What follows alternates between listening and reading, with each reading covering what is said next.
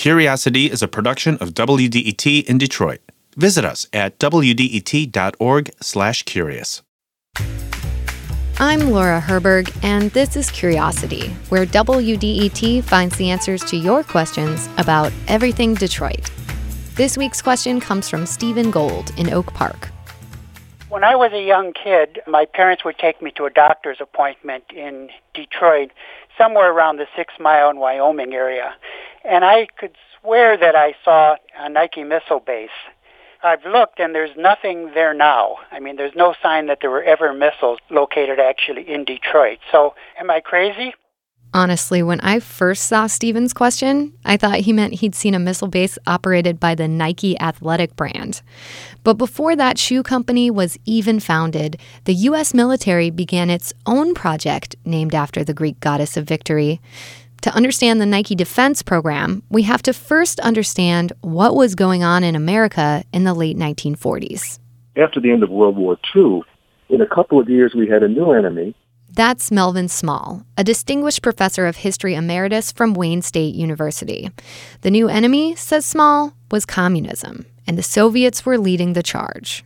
And this enemy had the atomic bomb by 1949, which many people said they stole from us through spies all over the place. China, our ally in World War II, went communist. All of Eastern Europe fell behind the Iron Curtain. You can imagine how people felt in the 50s. A propaganda film from the era sets the tone. A man standing outside his house watches as the shadow of a toy airplane starts to look like a warplane flying over the neighborhood children. For a moment, he thinks of Hiroshima. And the toy casts over Elm Street a thin shadow of dread. Historian Melvin Small says, in the 1950s, an attack felt imminent. And military strategists were worried that it could be nuclear. Over and over again, we played these war games in the Pentagon, and the outcome of using some nuclear missiles ended up in using them all and blowing up everybody. In every scenario? Yeah. So Americans took measures to protect themselves. In case of a nuclear attack, school kids learned to duck and cover under their desks, and families built underground shelters. The Nike program was developed as another way for Americans to feel protected. If an enemy aircraft tried to drop a bomb on the U.S., radar systems would detect the plane and shoot it down with a guided missile. They were quite impressive when we picked them up in the air. That's veteran Michael Willey. He trained to fire these missiles down in Texas. Then from 1968 to 69, he worked at a Nike missile base in Metro Detroit. Right now you're at the Union Lake Nike site, and it was active back during the Cold War. Today, he's giving me an informal tour. The base is not much more than a large, overgrown field with crumbling pathways. But Willie remembers what it was like to work here. And then there's a footpath that runs right along that tree line over there, and that's where a trailer sat. That was my launch control trailer. I was making sure that there was good communication between the missile silos and the radar area. I was basically a glorified telephone operator, but I had the capability to light the candle. Meaning he had the capability to fire a missile. The missiles here had 4 booster engines strapped to them.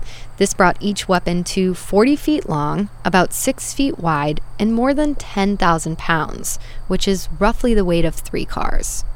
Willie says they kept busy here, but most days were pretty quiet. He does recall an exception. I remember we had one close call. We actually had the birds lifted. You had the missiles lifted? Yeah, they were actually up, ready to fire. But it turned out to be a false alarm. No missiles were ever fired from here. The Cold War was called the Cold War for a reason, after all. By the mid-1970s, Nike missile technology was deemed outdated. Bases were shut down across the nation.